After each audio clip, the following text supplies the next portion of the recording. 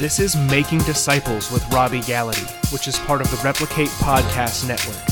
It is a resource to equip and encourage leaders to make disciples who make disciple makers. Here is your host, Chris Swain. Today, on the podcast, we continue through, this is season 3, working through the New Testament, working through the Gospels. Yes. And focusing in on the Gospels. We're continuing through the book of Matthew, and I'm excited about today's title, today's topic, From Moses to Messiah. Ooh. And looking through the book of Matthew with some different things in mind. I will say I've heard some of this taught before, and I'm pretty excited about what we're going to find out today. Okay. I'm clueless about it. I'll just go ahead and say that right off the gate. Okay. Well, good thing is we're starting off the same every week. So I feel like if I know the answers, it just won't be as fun. No, that's true. The journey needs to be enjoyable as well. Yeah, you're on it with us. We want to learn and we want to have fun. So let's just dive right in. Well, last week we talked a little bit about the different ways Matthew kind of breaks down, and that was a great insight. But this week we're going to look at. Well, I'm going to let you talk about it. You tell us exactly. Yeah, we're going to look at numbers to start with, because last week we talked a little bit about numbers, right? Particularly the number 7. That's Remember right. that? And we talked about 7 divisions of Matthew. Yes. We talked about 7 in the genealogy, which we'll get to today. We talked about 7 petitions in the Lord's Prayer. Yes. We talked about the 7 loaves of bread in the feeding of the 4,000. We talked about the 7 brothers when we talked about whose husband will be yours in the resurrection. Yeah. We talked about 7 woes to the Pharisees. Whoa. Yes. Whoa. Yeah. And then we talked about 70 times 7. How many times do you forgive the one who's hurt you? That's now, right. The number 7, let's not forget, is not the number of perfection. That's what I would have guessed. People think it's the number of perfection. Okay. No. In a sense, it could be, but that's a lower level definition. Yeah. The number 7 in the Hebrew mind is the number of completion, totality, finality. Okay. It's done. You don't need to add anything to it. Is it any wonder that God created 7 days of the week? We don't need another day. Yeah. We don't need 6. It's not enough. Yeah. The number 6 is also an interesting number, too, because remember, numbers mean something. And let me just give the disclaimer before you start looking for a number under every rock and cranny of the New Testament. Well, first of all, that's what you do. I do that. Okay, yes, I do that. But the disclaimer is important. Well, I do that because I've studied this for so long that, yeah. And I even maybe overstep on something. But I'd rather you look than not look at all, because the problem with a lot of people is that they're not looking at all. Yeah. And so I'd rather you look and try to find. Okay, the number 6 is an interesting number because when you find the number 6, it's always the number that's not complete. It is insufficient. Okay. It is not enough. Give you a pop quiz. In the book of John, if you're listening, this is good for you. In the book of John, what account early on in the ministry of Jesus do we find something using the number 6? The number of 6 early in the ministry of John. It's a glaring thing in the life of Jesus. A glaring thing in the life of Jesus. Well, now that you mentioned that, I have absolutely. Okay, let me bring it close home. It's at a wedding. I'll give you a hint. It's at a wedding. Okay, it's at a wedding. 6. There are 6 things at this wedding that Jesus calls for. Is it the 6 cisterns? Yes. Thank bingo. Goodness. He got it. Wow. Yes, he got it. Woo. Okay. What's interesting is Jesus says, and we'll talk about this passage in a couple months, but I'm already getting excited about it. Thinking about it. Oh, this is cool, because what Jesus does is he goes to a Jewish festival. Yeah. He starts his ministry to the Jews, and he's going to teach them, just, I think, with the number of water jugs for purification. Remember, they use these jugs for purification, for entrance into a relationship with God, acceptance by God. Jesus is going to use those jugs to make the wine for the party. And another insight, weddings are always the signifying of the coming of God, the Jubilee of God. If you think about it, the nation was built on a marriage connection. Okay, I mean, we'll talk about this maybe one day, but in Exodus, when Moses comes down with the law, he says to the people, this is the marriage agreement of God, the 10 commandments, the 613 commandments. Do you accept? And the people respond like they would at a wedding. We will do all these things. We agree. In a sense, what Moses is, he's the officiator between the people and God. In a marriage connection, I wrote about this in my book Here and Now, in a marriage connection between the people and God. So the nation is built on a marriage. Yeah. The nation in the people of God will end with a marriage where Christian and Jew, Gentile and Jew will gather together at a marriage supper for the Lamb, for the signifying of the perfect relationship with God and man. So our whole lives are bookended with the marriage. And isn't it any wonder that the first miracle, the first ministry assignment of Jesus is at a marriage? Wow. Think about that. So when you're thinking of the 6 cisterns, you should be reading that going, because it's the number 6, there's something more to this story. Yeah, no, I'll give you the punchline. The number 6 means that the system that got you here is insufficient. Because remember, 6 is incomplete. 7 is complete. There is something lacking, I think Jesus is saying without saying, in the system that got you here. Wow. Okay, but that's not and all that's extra. But that's not what we're talking about today. I like that. That's just extra. So what you were trying to do with all that was to give a warning. You can look for these numbers, but don't put too much weight on finding these numbers. Well, I would say you can look for them and then try to find some cross references and insights. In fact, I've written 2 books on this, on this very thing, and just because you don't know who to trust and what's right. So one of them was The Forgotten Jesus. That has a lot of them. Yes. And then Here and Now, which is the second book that has a few as well. Okay, let's get into the number 7. Okay. As we launch into the life of Jesus. I also said this, I'm pretty sure last week, that there were 7 sections to the book of Matthew. Yeah, did we talk about this? I think you just broke those down. That's right. 7 sections. We had the intro section, the Sermon on the Mount, section 2, the commission to the disciples, section 3. Section 3. We have the parables of the kingdom, section 4. We have the manual on how to live, section 5. We have the Olivet discourse, section 6. And then we have the final parting words, section 7. So 7's all over. What we're going to do now is get into actual chapter 1, verse 1. I like where we're headed. We are finally getting into Matthew, okay? So if you have a Bible, if you have an app or a phone, you can turn to Matthew 1:1. Now, it's better to see this on a Bible because or an iPad so you can kind of see it bigger. But one of the things we see right out the gate, and remember, what Matthew is trying to do is show that Jesus is the new Moses. Why was Moses so important for the Old Testament? Because he delivered the people. Yes, led them out of captivity. He was a deliverer, but they also referred to him as what?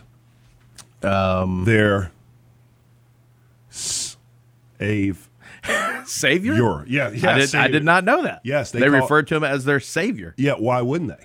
Well, that's a good point. What did he save them from? Captivity. Yeah, in Egypt. Persecution, slavery.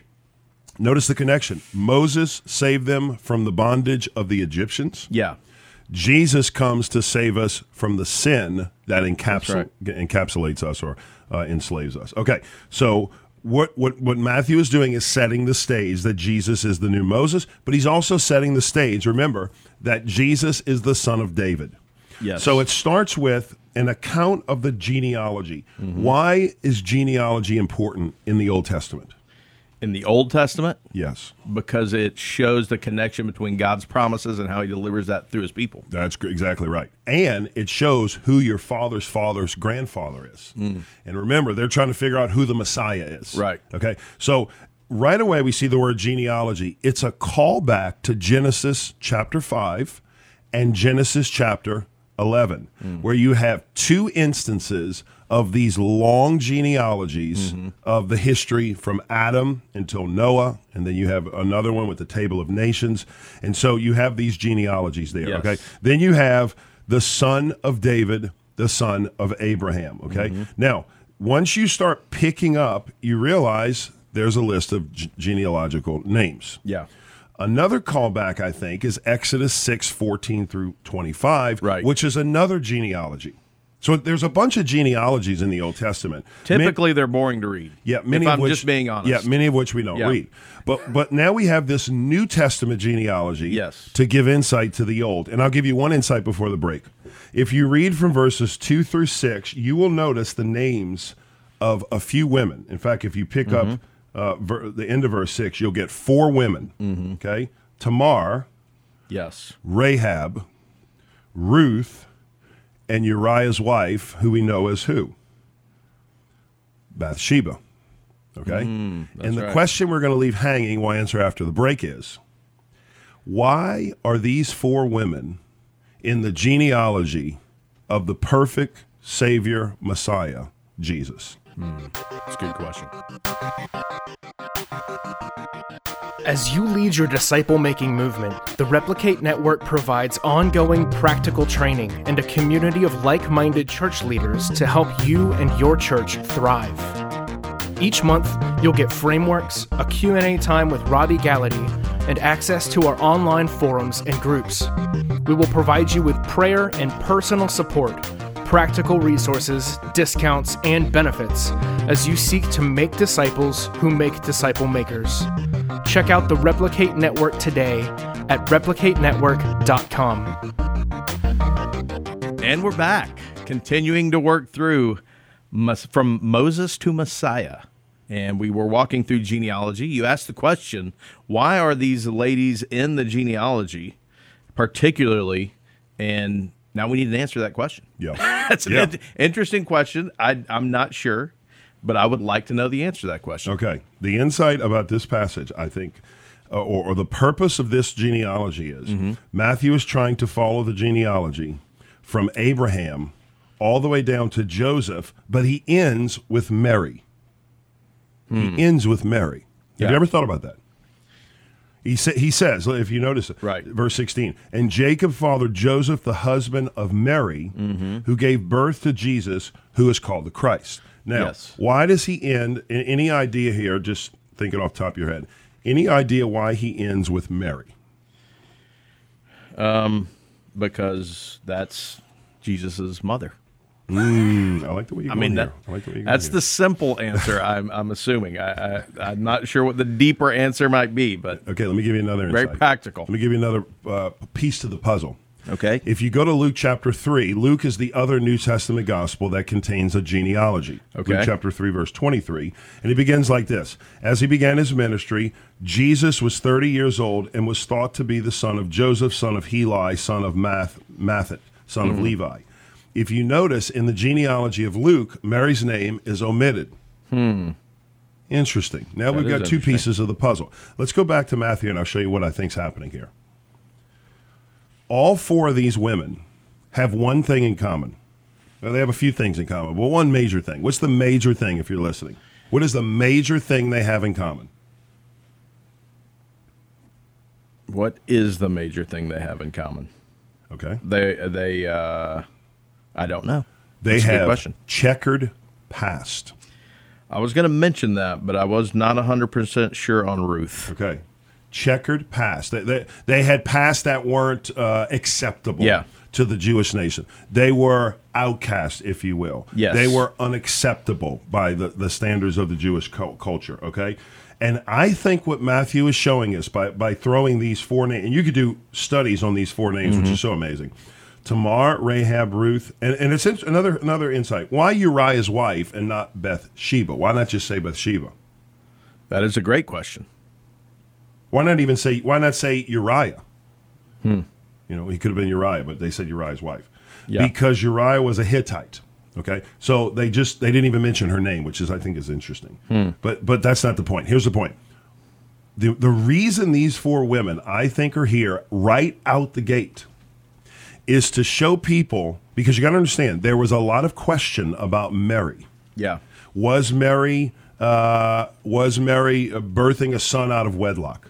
Was Mary less than acceptable? Yeah. There were a lot of negative comments about Mary. What about, did you hear Mary came from here? She's not of royalty. Yeah. She's not of social status. And I think what Matthew's showing us is this, and this is obviously he's reporting on what God did. God is showing us, don't let the negative comments about Mary checker your opinion about how God's going to use her to be the mother of the son, because he's already done this. Yeah. He did this with Rahab. He's done this with Ruth. He did this with Uriah's wife, Bathsheba, and he did it with Tamar. And if he did it with those women, then he can do it with me. And I think that's so encouraging. Why? Because that gives us hope. Yes. Because we have all dropped it as well. Yeah, think about that. I mean, you may think, well, I don't have a dad who's a pastor. I don't come from nobility. Yeah. I don't have a lot of money. I don't have a lot of connections in the Christian life. Could God use me? Yeah. And the answer is that's exactly who God's looking for, right? God's looking for those who don't look much to themselves as thinking there's much to offer, right? I mean, these women really didn't have much to offer to the Lord when the Lord called them, and yet they were included in the list of the genealogy of the Messiah. That is great. I think it's interesting to think about. A couple connections between David and Jesus, and then we'll get to Moses, and we'll leave you with a cliffhanger. Okay, we talked about gematria. Gematria is the study of numbers. Right. Okay, numbers are assigned to the letters. Here it is of the Hebrew language. So the Hebrew alphabet actually is assigned. Every letter is assigned a number. Okay, and the numbers can be connected back to the letters. So. Aleph 1, Beit 2, Gimel 3, Dalet 4, Hate 5, Vav 6. Okay, off the top of my head. The only reason I know that is I remembered the Hebrew alphabet in a song. Aleph, Beit, and Gimel, Dalet, Hey, and Vav, and Zai, and Yet, and Kate, and Yod, and Hof, and I can't remember. We need to. That's probably the best rendition, but. That is how I remember the song. If we could just put that to music, I feel like that would be a hit. Yeah. Okay. Okay, back on track. Okay, so if Please. Aleph is 1, Beit is 2, Dalet's 4, Hate is 5, Vav is 6, then what you can actually do is look at the genealogy of Jesus, okay? Yeah. Every person's name in the sections of the genealogy, okay? There are 3 different sections. The names include the number, or the sum total of the number 14. Right. 14 generations in the first section, 14 generations in the second section, 14 generations in the third section. Okay, the number 14 is divisible by what? 7. 7. In fact, if we look at verse 17, we see all the generations of Abraham to David were 14, divisible by 7. All the generations from David to Babylon, 14 divisible by 7. And then exile to Babylon, 14 divisible by 7. Okay? Yeah. Not only the names divisible by 7, but the actual name of David, which is the point of the genealogy. It's interesting. If you assign numbers, which if you don't believe me, you just look up numerology in the Hebrew language. It's called gematria, Gematria. I'm not making this up. With another word of caution. I mean, caution for Christians, but Jewish people would have no problem with this. Hebrew people would have no problem. I'm just saying there are those out there who take it too far. Yeah, no, we're not talking about the Bible code here. Right. That's different. Right. Exactly. I'm not talking about. I'm not talking about cross-referencing letters and a crossword puzzle to predict Nostradamus. Yeah. Who's going to win the next election? Well, we can look at these verses. Or the JFK assassination. We're not talking about any of that. Right. Okay? We are talking about actual numbers connected to letters. Now, watch this. If you take the name David, in Hebrew, you got to remember there are no vowels. DVD. Yeah. The original DVD. Yeah. Who knew? The original DVD. Okay. DVD, David, if you assign a value to the letter. So D, if you remember, Chris, is the number what? 4. 4. V, Vav, is the number what? That I don't know. 6. Really? Yeah, Aleph, Beit, Gimel, Dalet, there you Hate, go. Vav. Got it. I was going further down in the lineup. And the other D is what? Still 4. Still 4. Okay, if you add that up, you get 4, the number 6, 4. Which is what? 13. Close. 4, 6, 4. 14. You can't get an odd number 14. from all even numbers. Okay. 14. I'm not good at math, for the record. 14. 14. Okay. Now, what's interesting is 14 is divisible by what? 7. Even the name David is divisible by 7. Now, if you want to take it a step further, which I always like to do, David lived how many years according to 2 Samuel chapter 5, verses 4 through 5? That's a good question. I'm going to say it's divisible by 7, whatever it is. Yes, 70. 70. 70 wow, years. That was an easy So David is another 70. Okay, let's leave you with the cliffhanger, which we'll pick up next week, about Moses to the Messiah. What are the connections? Because I said earlier, not only is he trying to prove David, he's trying to prove Moses. Now that we've proved he's the son of David, what is going to happen in Matthew is there's going to be a series of events that are going to prove that Jesus and Moses are connected. Okay. I'm going to give you 4 of them. Your homework assignment is to find a few more. Okay. Okay. The first one is this. Moses, when he begins his ministry, takes the people out of Egypt toward the promised land. Yes. When Jesus is a baby, shortly after he's born, his parents have to leave Bethlehem and go to where for protection? Egypt, and wait for the king or the leader to die. And then, according to Hosea, the Messiah will come out of what? Egypt. That's right. Okay. So Moses brings people out of Egypt. Jesus, as a baby, comes out of Egypt. The second thing is Moses immediately is going to cross the Red Sea. He's going to take the people through the water, in a sense, the baptismal waters, although it wasn't that. It's a nod to that. Yeah. Jesus begins his ministry, and he's going to John to be what? Baptized. If anybody didn't need to be baptized, yes, it was Jesus. And yet now he is going through the water. The third thing is, after they come through the water of the Red Sea, what are they going to do? They're going to go spend how many years in the wander, desert? 40 years. 40 years in the desert. Yes. Is it any accident that Jesus, after he is baptized, is going to spend how many days in the desert? 40 days. 40 days in the desert. And then the final one, when Moses comes down from the mountain, he is going to come down from 40 days with God. He comes down the mountain with 2 tablets in hand, which contain the what? The 10 Commandments. The 10 Commandments, or the law. Yes. Jesus takes his disciples, after he begins his ministry, to the side of a cliff mountain or a hillside mountain, and he's going to sit down and give them what? The Sermon on the Mount? Yes. Law. Now, Jesus is greater than Moses in a couple ways. Number one is Jesus is going to deliver us once and for all from slavery. Moses couldn't do that. Jesus is going to give us divine teaching straight from God himself, and he's going to explain some of this teaching. His yoke is different.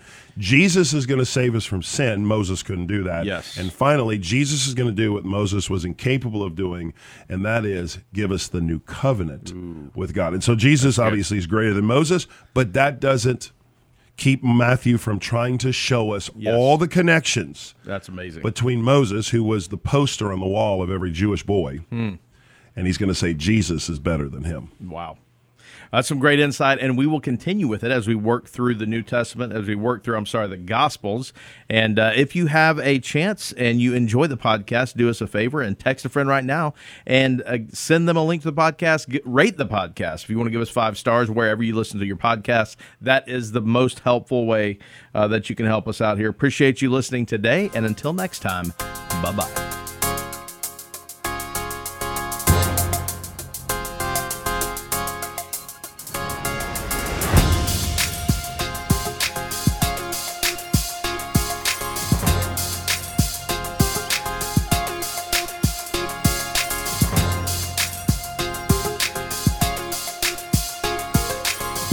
Thank you for joining us for this episode.